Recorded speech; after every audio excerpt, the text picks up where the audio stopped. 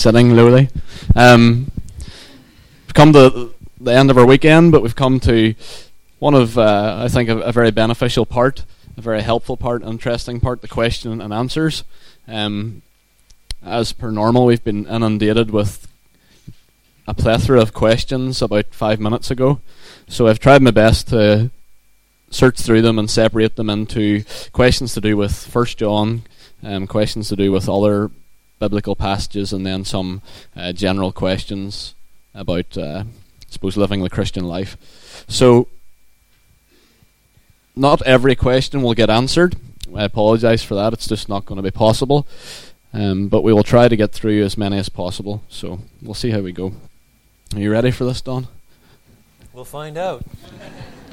So, Don, quite a few questions here on something that you didn't have time to hit on just in the last talk. What is the sin that leads to death? 1 John 5, 16, 17. Christian interpreters are divided into roughly two camps. There are a lot of subdivisions, but roughly two camps. Some think that this is a sin unto physical death. After all, in the New Testament, you have the sin of Ananias and Sapphira, for example, which led to their physical death. In 1 Corinthians chapter 11, some people approach the Lord's Supper in such a bad way that we're told that in consequence, some of them have fallen ill and some have actually died. So they think that this sin unto death is a sin that prompts God to actually kill them. And if that is God's resolution, then at some point you shouldn't pray for them. On the other hand, there is no hint of that sort of thing in 1 John. It sounds to me, if it's going to be kept in line with the rest of the book, it sounds to me more likely with the kind of sin that was displayed by the people in chapter 2, verses 18 and 19, who went out from us in order that it might be made clear that they never were of us. You have to remember that there are some kinds of apostasy where God eventually draws a line in the sand and says, stop praying for them. They've gone too far. That's the way it is with Samuel, for example, and Saul. Stop praying for Saul. I have rejected him. It's done. Now, that means, of course, that the Christian leaders, in this case, John, has some insight into the person who is not simply fallen into some sort of backsliding, but into some real apostasy. Don't forget that apostasy, if we've understood chapter 2 aright, is not losing your salvation, but now being removed from the place where you used to stand. That's what apostasis means. Stasis has to do with standing somewhere. Apostasis means you're now removing yourself from that place. You've changed your mind. You're in another place. But phenomenologically, these people were really Christians.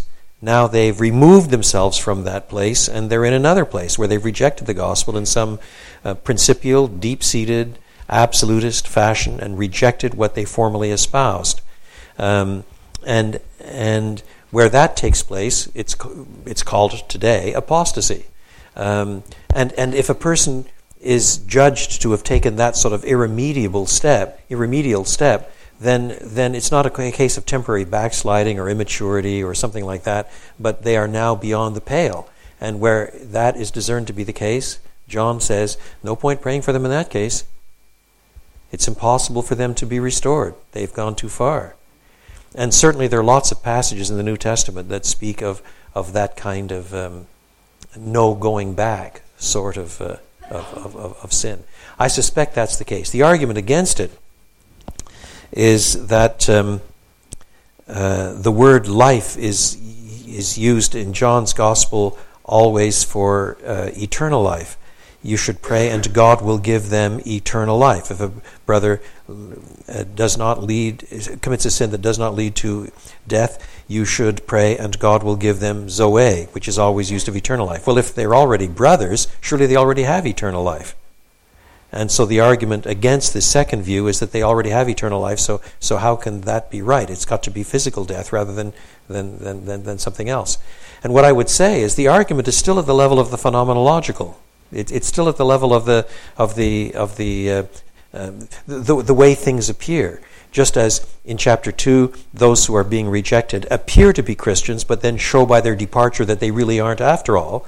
So these people appear to be heading for death, but in fact God gives them life. The language, in other words, I think is not ontological but phenomenological. In light of the excursus on 1 John 5 and 9, the three witnesses, how would you teach and preach this to a congregation? I'm assuming that this would possibly be a church that holds to the King James Bible, and is there any good books on that, that you would recommend? Well, most of the churches I preach in nowadays don't use the King James Version as their primary Bibles, and so probably if I were preaching on it in such churches, I'm using the 2011 NIV, but if you're using that or the ESV or something, I would just preach it, assuming the footnote's not even there. And then there might be 2 people, 5 people in the congregation afterwards who wonder about the footnote and want some further explanation, and so you give them the further explanation. But that doesn't mean you have to give the full-blown explanation to the whole congregation, which is probably just a bit too much in an average church. On the other hand, if you do have a church that is using the authorized version, then you really do have to say something. A lot depends on whether you have occasionally already prepared the ground by talking once in a while about text criticism. Let's say the long section of of John 8, the woman caught in adultery, where most Bibles signal that this was not originally part of the original manuscript. So the long ending of Mark or something. Even King James Version Bibles nowadays, most of them are flagged in some ways. And so if you've already explained these sorts of things at other times in your regular expository ministry, then you just allude to those explanations and keep right on going. If, on the other hand, you've never said anything to the congregation and you've engendered the appearance that the King James Version is always got it exactly right, text critically, then sooner or later you need to let people know the truth, and that means with a certain diplomacy and skill and tact and so on. It's really important to see that all sophisticated statements on inerrancy talk about what's in the original autographs. It doesn't guarantee that all the copies were perfect. Can we have complete assurance, no fear of punishment at all, this side of glory, that is, before we are perfectly loving? 1 John 4:18. If you are perfectly without sin, absolutely. Moving on. I mean, it's easy to take that to give examples. You see, I mean, when my kids are 28 and 31 now, so they're not under my roof and so on. But when they were, let's say, 18 and still under my roof, they wanted to borrow the car, and I said get the car home by a certain time and so on. They knew they'd be in trouble if they got the car home half an hour late. In other words, there was a certain kind of fear of Dad. But that doesn't mean I hope that it was a cringing fear. I think that they still understood that at some deep level I loved them with an unalterable love that was genuinely unconditional. But there still can be some fear of punishment, like being grounded for a month or whatever. And so it is with God. I mean, we're told explicitly in Hebrews chapter 12 that God is a wise parent. He chastens everyone who is in his family. I mean, he realizes that we are sinners yet, and he knows that it's for our good. So he himself wields the rod, and that surely is a good thing. I have a friend at Trinity. He's 71 or 72 now, and his wife's sinking into Alzheimer's or something similar. And they had 2 daughters of their own who are now in their late 30s or mid-40s.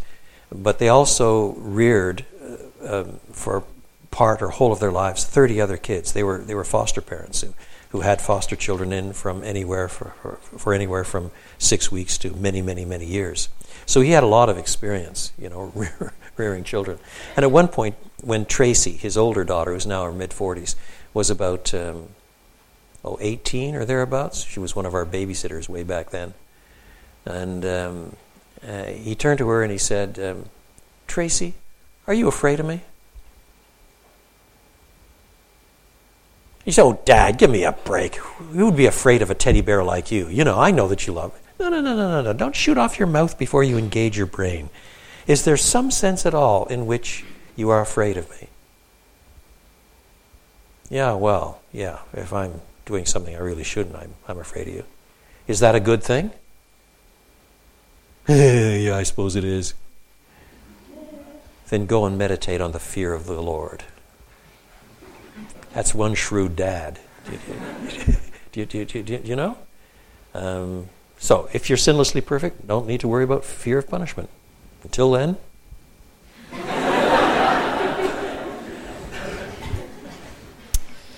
1 John 3:21, because it says, if our hearts do not condemn us, we have confidence before God. Does this mean we have kind of a self-determination within our hearts? Can we tell what our standing is before God by looking into our hearts?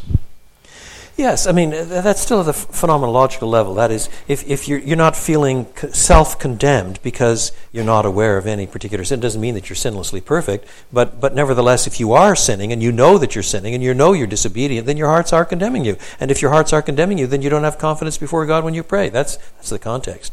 Now, elsewhere, of course, both Paul and John make it very clear that what we think about ourselves is not nearly as important as what God thinks about ourselves. What God thinks of us. I mean, it's possible for someone to have such a hardened conscience that they really are unaware of their own sin. So in that sense, they might have hearts that don't condemn themselves because they've become hardened to their own sin. But then you have to keep remembering that it's not what you think or even what your heart thinks. It's ultimately what God thinks. So likewise, with that woman that I mentioned who was the pastor's wife, she had a heart that was condemning her all the time for wrong reasons. She needed to get reorientated to what was really right and an accurate assessment in her life. So it's not suggesting that our hearts, our minds, our consciences are perfect. Our consciences can make all kinds of really bad mistakes. They can become hardened or they can become legalistic and feeling guilty when they shouldn't be too. But nevertheless, they are some kind of guide, and as long as your heart is condemning you, then it's hard to approach God with confidence in prayer. That's the point of the immediate context. Some questions on definite atonement. Is definite atonement compatible with 1 John 2 verse 2? And then the loaded question, are there any good books on this doctrine, either in print or soon to be released, that you would recommend? Well, the soon to be released in this country has already been released in the U.S. It's published by Crossway, and the Gibson brothers have edited it. You all know about it? Yes? Does everybody here know about it or not? Probably not. But why don't you make the big splash? Okay, so Johnny Gibson, who was instrumental in why this conference exists, him and his brother have co-edited a tome, a brave, comprehensive work on particular or definite atonement. It's been a lengthy project, I think 6 years in the making, and it's just been released, and it's the book to read, or will be the book to read on the subject. And the title is? The title is From Heaven He Came and Sought Her, and then there's a subtitle which I don't remember. And that's a line taken from the hymn, "The Church's one foundation is Jesus Christ our Lord." You know, from heaven He came and sought her to be His holy bride. With His own blood He bought her, and for her life He died. The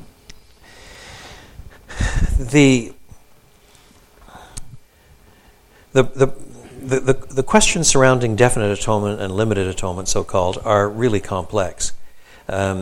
I much prefer definite atonement to limited atonement, because who wants to sound as if you're going around limiting the atonement?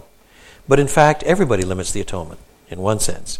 If you think that Christ died potentially for everybody, but actually saved nobody, apart from their own choice and their own faith, you're limiting the atonement by saying that it all depends on how it's received. If in fact you say that Christ died effectively only for the elect, then you've limited the atonement to the elect. The only people who don't limit the atonement in any sense are universalists, who say that Jesus died for all and all will be finally saved. So I don't like the term limited. I think it's just too loaded. I think more accurate is definite atonement. Did Christ die in some sense for the elect? for them in a sense in which he did not die for others. And then you start, of course, with the biblical texts. On the one hand, you find texts like John 3:16, God so loved the world that he gave himself, or 1 John 2:2, not for our sins only, but also for the sins of the whole world.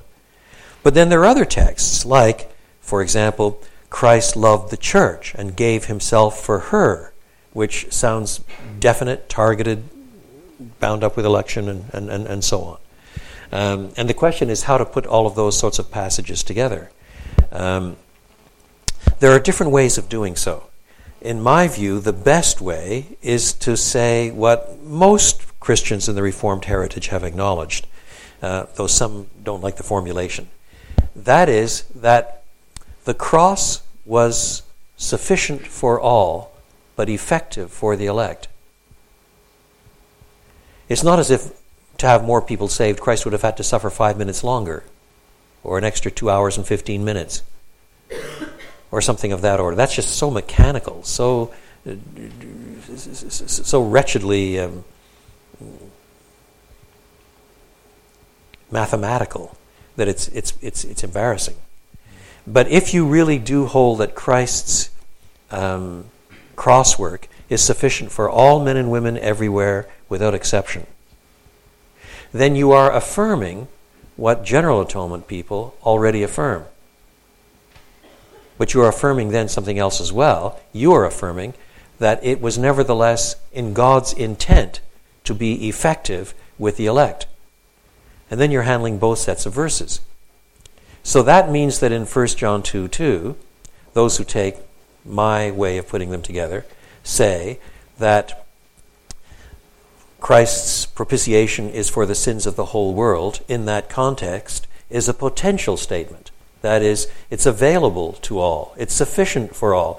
And the reason why that's important in that context, I suggested briefly in the second address, was because the proto-Gnostics were saying that people are divided into various kinds. And if you belong to the animal kind, the satkikoi kind, the people who are merely fleshly, then it's not even available for you. And over against that, John is saying, no, it's available for the whole world. Don't you see? But that means that in that context, the focus is not on the intent of God to apply the cross effectively to the elect, but rather it is talking in this more potential way. Now, there are a lot of Reformed people who don't like that explanation.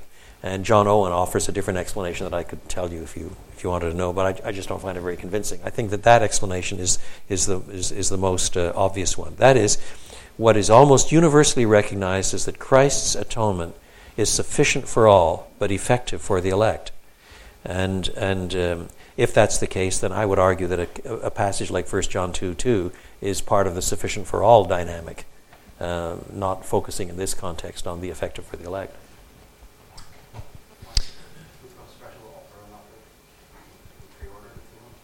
Oh, there's a salesman here.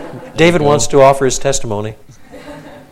A special order, a special... Get that book, and you can get a special pre-order price of $23.99, which I was on Amazon, it's like 38 quid or 40 quid on Amazon, so that's really good. And in my view, it's one of the best books on definite atonement since John Owen's The Death of Death and the Death of Christ in the 17th century. It's a very good book.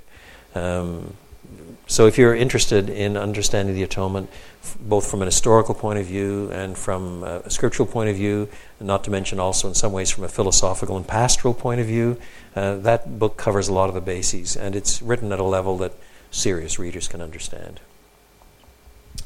Great.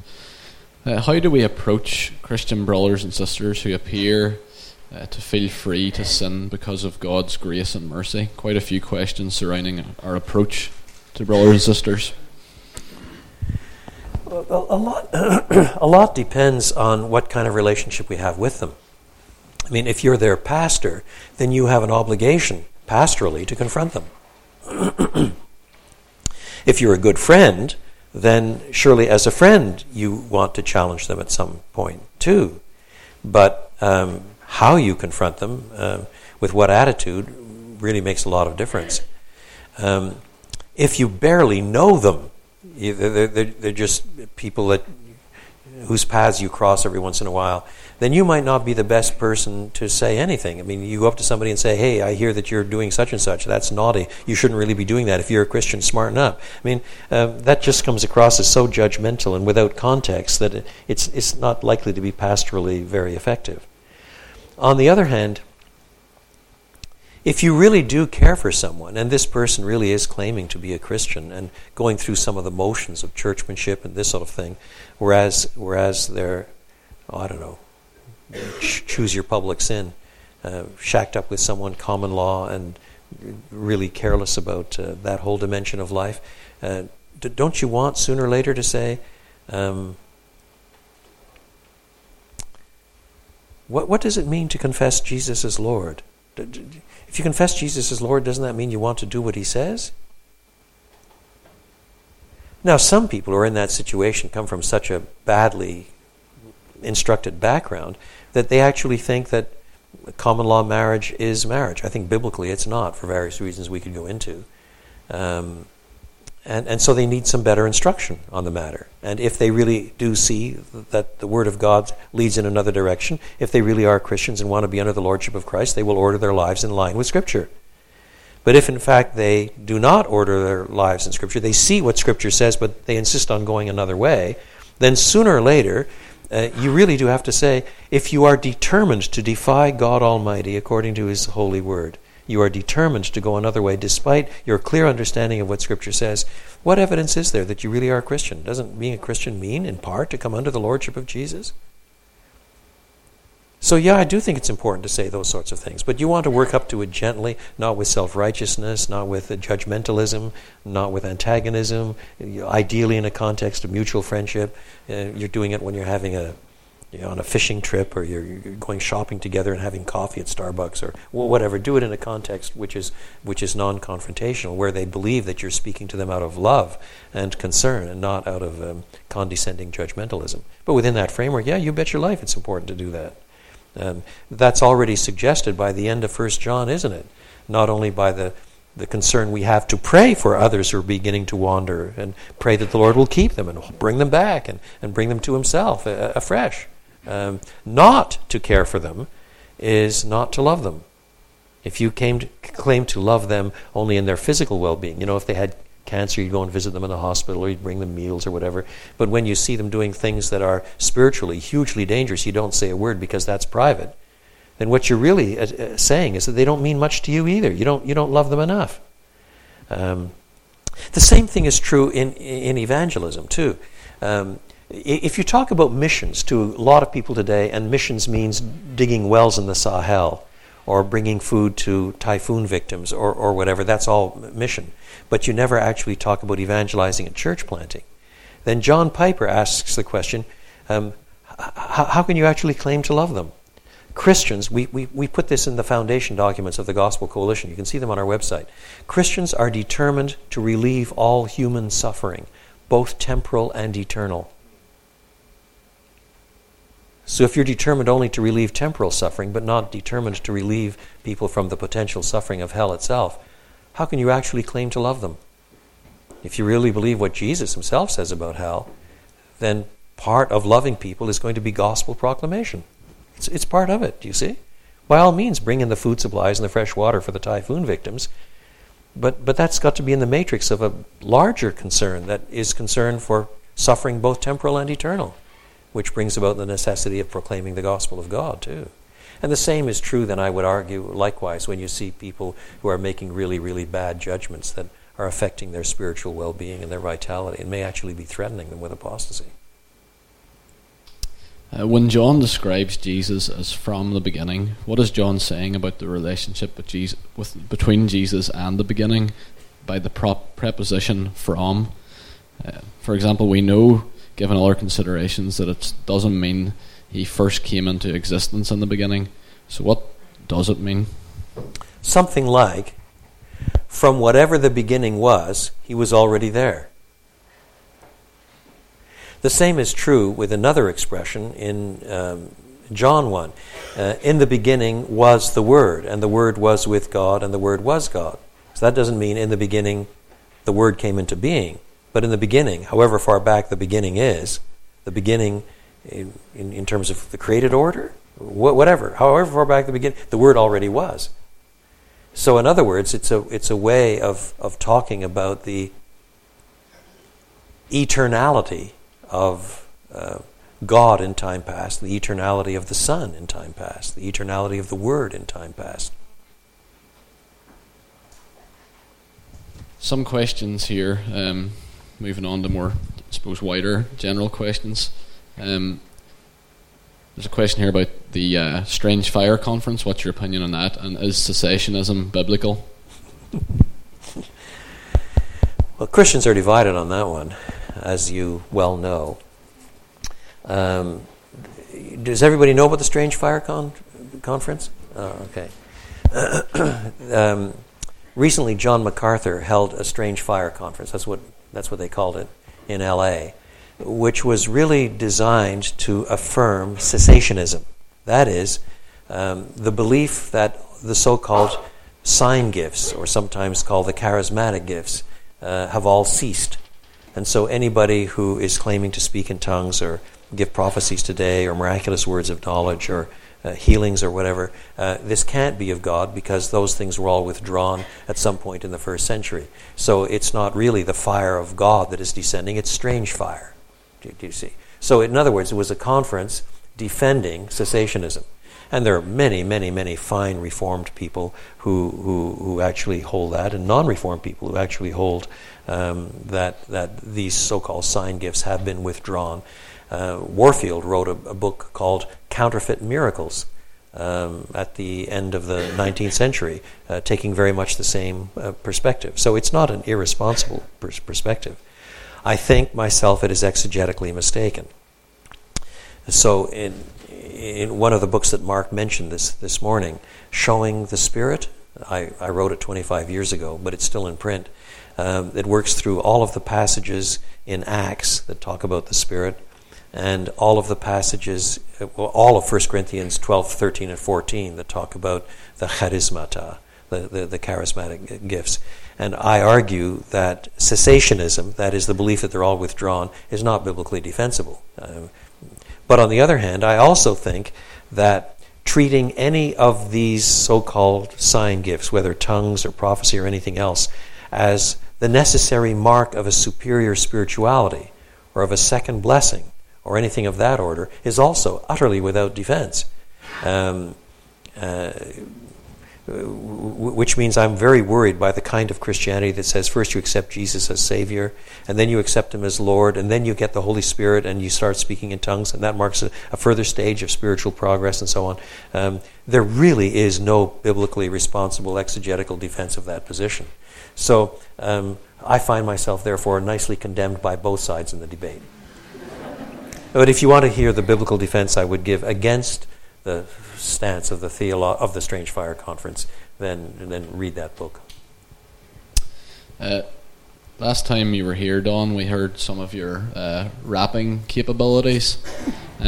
What do you think of the whole lyrical theological movement, and do you have a particular favourite artist that you like to chill out to and listen to? Well, I like to applaud the evangelistic commitment of some of my African American friends who are putting things together in a mode which reaches others of their contemporaries. The most gifted of these is Shai Linne. Now, none of this is my favorite. I wouldn't go to one of those conferences if my life depended upon it. And yet at the same time, 2 conferences back of the Gospel Coalition, I'm the president after all, I decide these things. We had McCormick Place in Chicago with 7,000 or 8,000 people there, and the conference ended at noon. In the afternoon, we ran a post-conference church planting seminar. In the evening, we gave it to Shai Linne and some of his friends and opened up the doors to anybody who wanted to come in. We had 4,000 in from the south side of Chicago, about 95% African American, and he preached the gospel, and he's bold as brass in preaching the gospel. He's a very effective evangelist, and moreover, he submits all of his lyrics to Mark Dever or others, and so on, so on, so on. So If you ask, is it my style of music? Is it my style of lyricism? No, it's not. And I don't think it's very good either in terms of corporate worship or the like, even within the African American community. It's performance stuff. On the other hand, it's performance stuff that God has used to communicate to certain kinds of people in certain places. For a bunch of white dudes in Northern Ireland to take it on because it's esoteric is, in my view, somewhat silly. But that's my future career dashed to pieces. Actually, you can ask my wife. I do like some of that rap. Oh, you're welcome to like it. Just don't make it central in your corporate worship in your church. Absolutely. Question here: as a dating Christian couple who go to different denominational churches, we were wondering, before getting married, so a serious dating Christian couple here, before getting married, what things are important to agree on? The truth.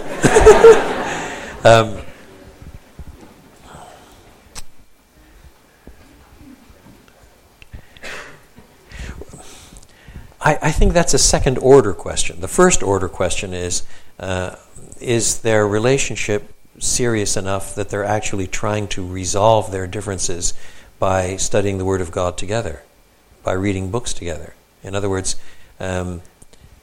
it's a second order question to see, just to say what kind of diversity can we tolerate and still get married. I mean, that's setting out a standard first that you got to get to. I would start the other end. That is, so you're an Arminian and I'm a Calvinist, or you're a charismatic and I'm a cessationist, or you're a Paedo-Baptist and I'm a Baptist, or whatever. Look, can we begin to study those questions together and resolve them under the authority of the Word of God? And without reference yet to marriage or anything else. But is there a way forward so that you're trying to come to a common mind under the Word of God? Because I would want to argue that Christians should be doing that in any case.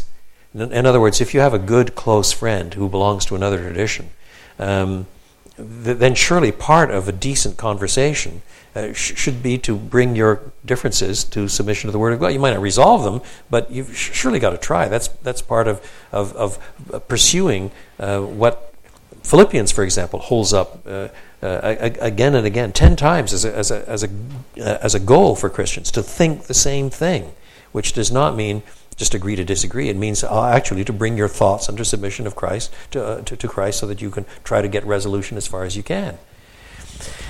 But having said that, then I would say that if the differences are so deep that after you're married, you're going to go to different churches, that's not a smart marriage. If the differences are so deep that you're going to fight in some profound way over what you do with your children, then you're heading for all kinds of problems. If one is absolutely adamant that they need to be baptized, the other would say christened, when they're babies, and the other side is absolutely adamant that baptism should wait until they profess faith themselves, how are you going to resolve that one? You should have some sort of common plan before you commit to marriage, it seems to me.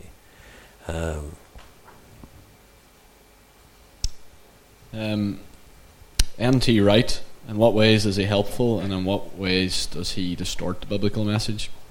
Oh, in 25 words or less. That is such a big one. Do you really want me to tackle that one here? I could take the rest of our time and not even begin to scratch the surface on that one. I should say, first of all, that Tom and I have been friends since 1973, thereabouts. He started at Oxford the same year that I started. He doing a DPhil, me doing a PhD at Cambridge. And we would meet up in Cambridge at Tyndale House every summer, and we did various things together, and eventually he went to lecture at McGill University in Montreal, which was my old alma mater. I studied chemistry and mathematics there. He went and taught theology there. And we've tracked each other over the year, and we still regularly bump into each other at professional conferences, and occasionally actually end up speaking at the same conference. One about 5 years ago, for example, in Edinburgh. So what I say about him is not out of alien knowledge. I'm talking behind somebody's back. I don't know him. We've talked face to face and had extended discussions on many, many issues over the years. He is one of the best debaters I've ever seen. He's a formidably good debater. Moreover, he cannot write a boring line. He's a very good writer. And a lot of what he has said and done has been really terrific. His book on the resurrection of Christ, all 800 pages of it, the resurrection of the Son of God, apart from one emphasis in it that I really don't like, is in fact one of the two best books on the resurrection in the last century. That's saying something. The other's by Michael Licona. And moreover, some of his handling of the really, really radical Jesus critics, Marcus Borg and people like that, it's been deft, it's been bold, it's been courageous. There are all kinds of things that I really like in what he has said and done. I think that he badly misunderstands the nature of justification. He's got a little better in recent years, partly because a number of us have hammered him again and again and again. So he's kept revising what he says about justification. When you ask what does Tom Wright think, you've got to ask Tom Wright in 1975, Tom Wright in 1985, Tom Wright in 1995, or Tom Wright in 2013, because on some crucial points, each of those pegs is a wee bit different, and so the issue becomes pretty complicated. A lot of what he has done, he claims, is a kind of biblical theology that reads the storyline of the Bible aright. If you get the storyline aright, then you understand the parables aright, you understand Jesus aright, you understand Paul aright. And the problem with evangelicals, he says, especially the Reformed types, is they don't really understand how the Bible storyline is put together. And so a lot of what he's doing is for biblical theology, which I'm also for. I just don't think he's got the storyline right. Let me give you an example. I've heard him do this in person again and again and again. This is the Bible. This is a summary of a 20-minute introduction to a sermon that I heard him give with my own ears 3 or 4 years ago. And I'll give it to you in about 3 minutes. In the beginning, God made everything, and He made everything good. But with sin, there came disaffection and disruption and destruction between human beings and in the whole created order, and alienation from God. And yet God in His mercy eventually called forth Abraham. In due course he raised up a Moses to give the law. But again and again and again Israel failed. Eventually, under the monarchy, went into exile, first the northern tribes, then the southern tribes. But then in the fullness of time, God sent His Son. And in the coming of His Son, He arrives with the dawning of the kingdom long promised. And in this dawning of the kingdom, what Jesus does on the cross is reverses death, as it were, and captures people, calling them into His kingdom, now not Jews only, but Gentiles and Jews alike, to work with Him under the kingdom, to restore the justice and integrity and godliness that was first created in anticipation of the time when Christ finally makes all things new in a new heaven and a new earth. Now, how am I doing? Is that accurate?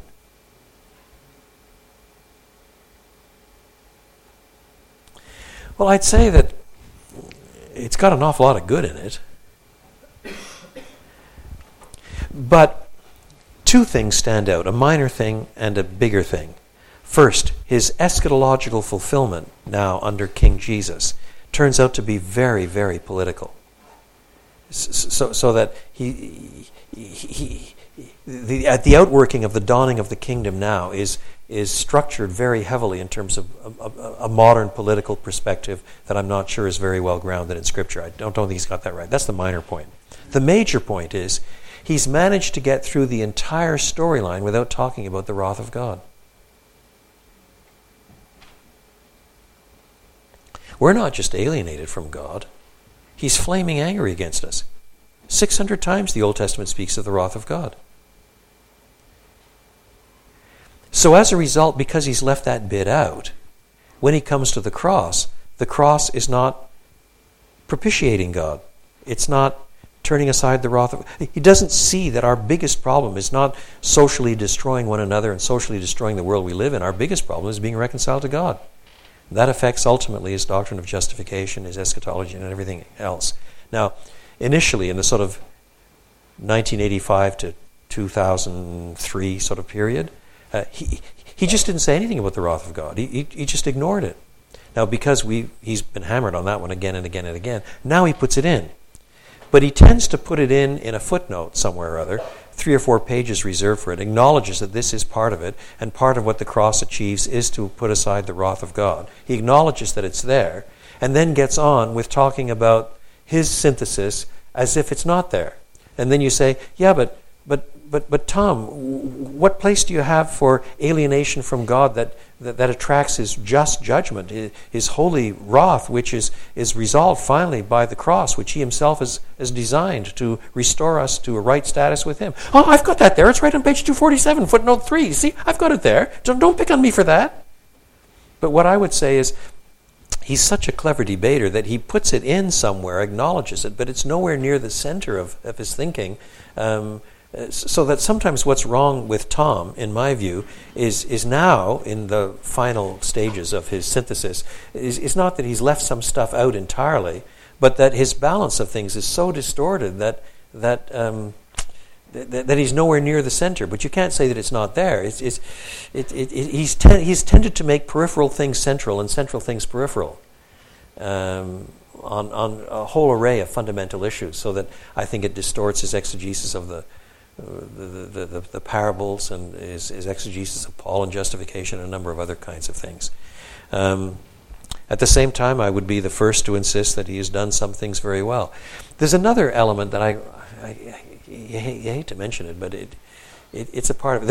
There's some teachers who teach in such a way as to say, in effect, everybody's got it wrong until I got here, and now I've got it right. Now, they would never be quite so crass as to put it that way, but Tom is doing that implicitly in his argumentation all the time.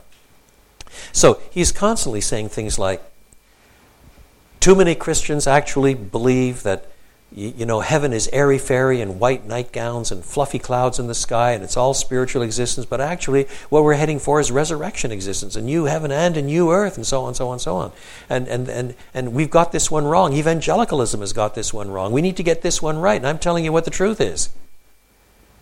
But I don't know any serious evangelical Bible teacher who doesn't believe the way Tom believes on that matter.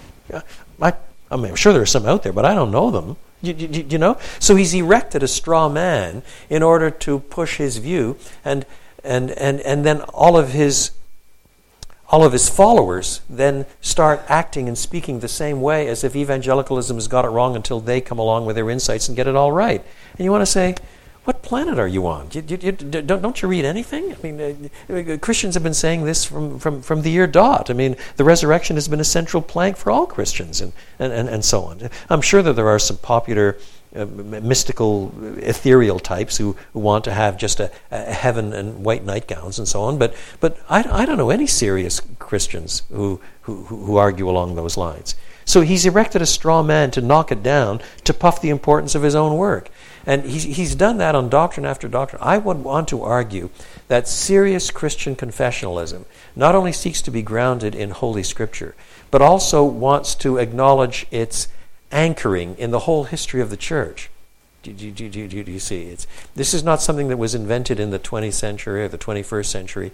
This is part of Christian confessionalism across the ages. And you want to link into that and demonstrate that, and avoid giving the impression that everybody's got it wrong until you came along and told everybody what to believe.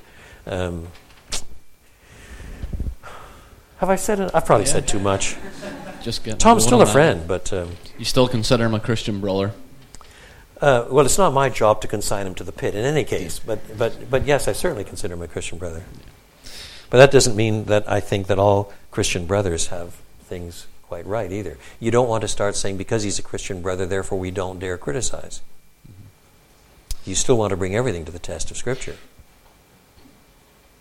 We'll just finish up with this question, I think. What are the advantages and disadvantages of being a single pastor?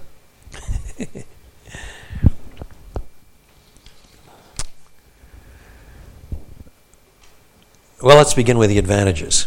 You can put in a lot more hours without having to worry about making sure you're not robbing your spouse and children of time that they really need and deserve. When I was in pastoral ministry in Vancouver, I regularly put in 90-hour weeks. Regularly did. And who cared? You know, I had the energy to do it, and I did it.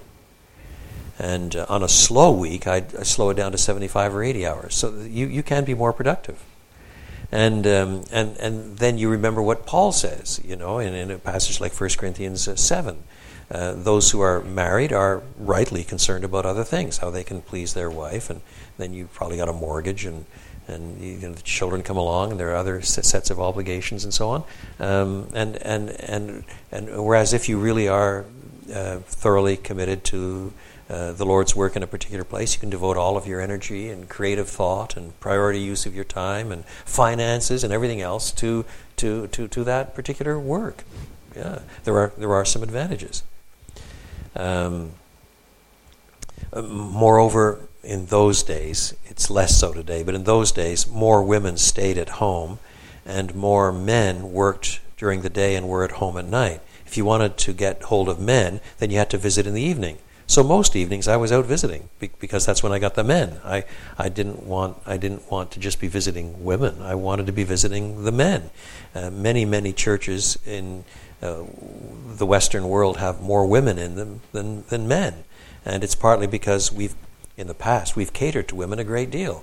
We've had women's Bible studies and women's missionary groups, and we've had all sorts of groups for children and young people and in-betweeners and all the rest. And then what do we had for men? A monthly deacons meeting. So I was determined in that ministry to reverse that and start putting in man hours into going after men.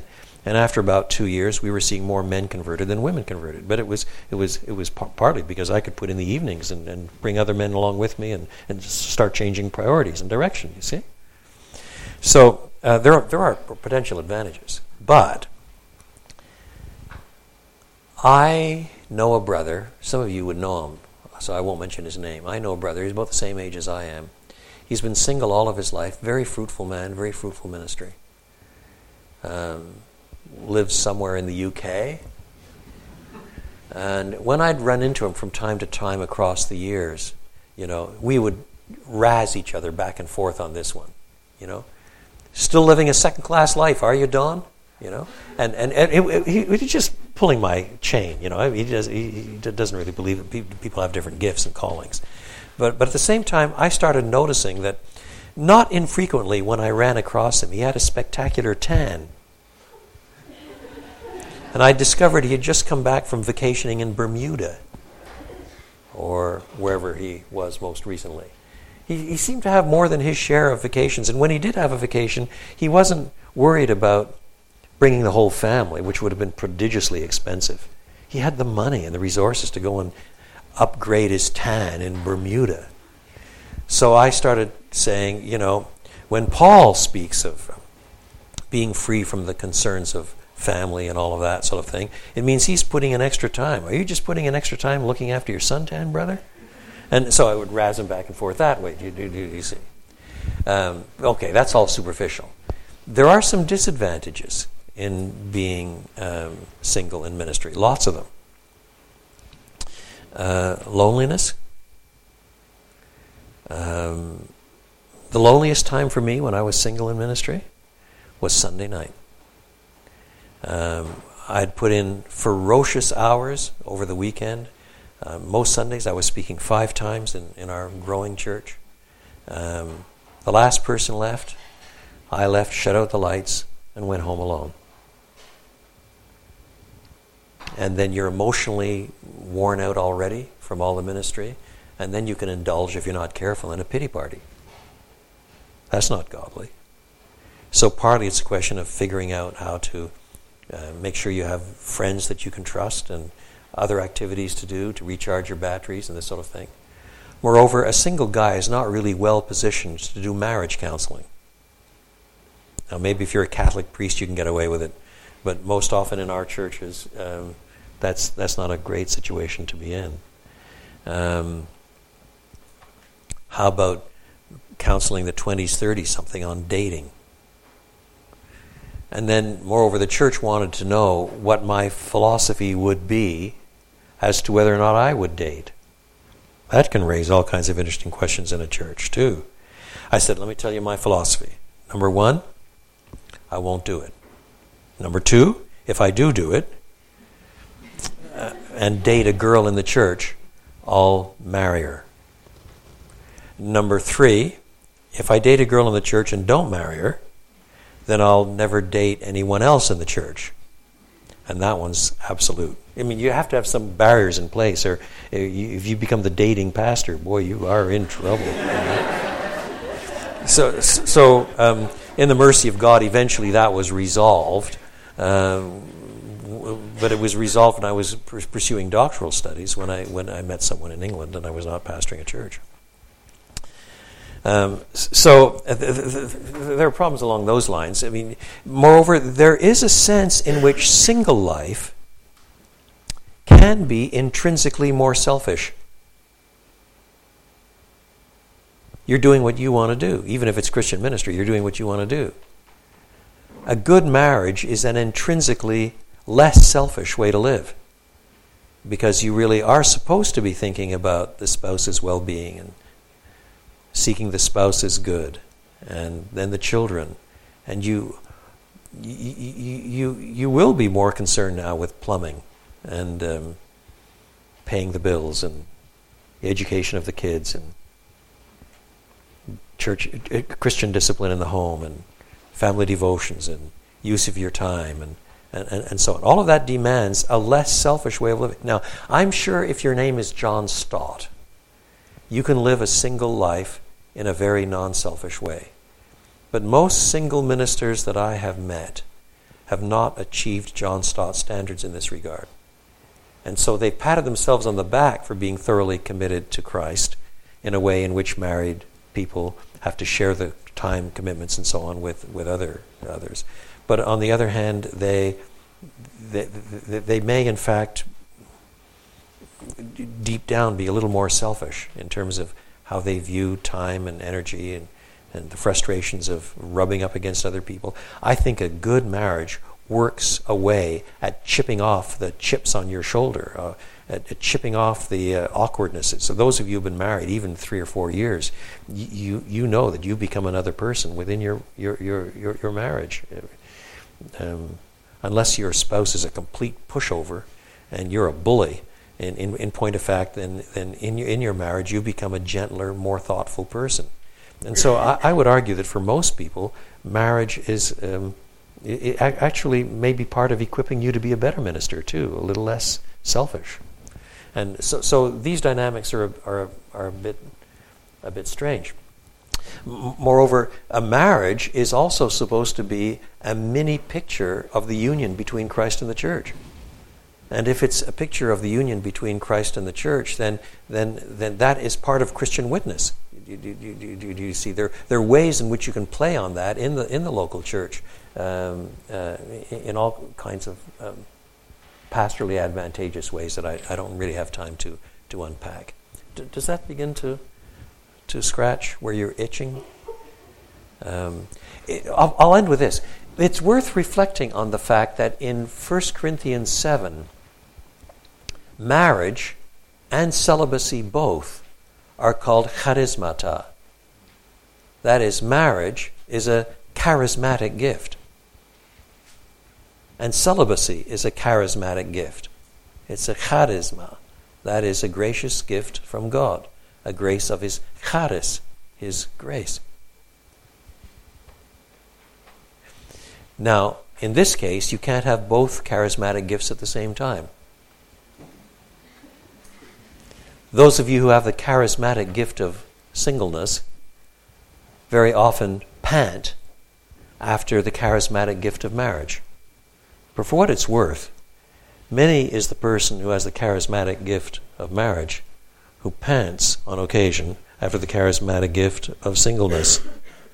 In other words, if you make all of your happiness revolve around having the other gift, you'll be a miserable person all your life. And so wherever you are in your marriage celibacy state, it really is important not to tie your entire well-being to a future that may or may not come. You have to be learning something of Christian contentment where you are and trust yourself to the grace of God. Otherwise, you will be one of these people who is always looking over at the green grass on the other side of the fence and never ever content to nibble the grass where you are. That's not easy, but I think that it is a part of what the Puritans used to call the rare jewel of Christian contentment. It really does trust something of the goodness and providence of God.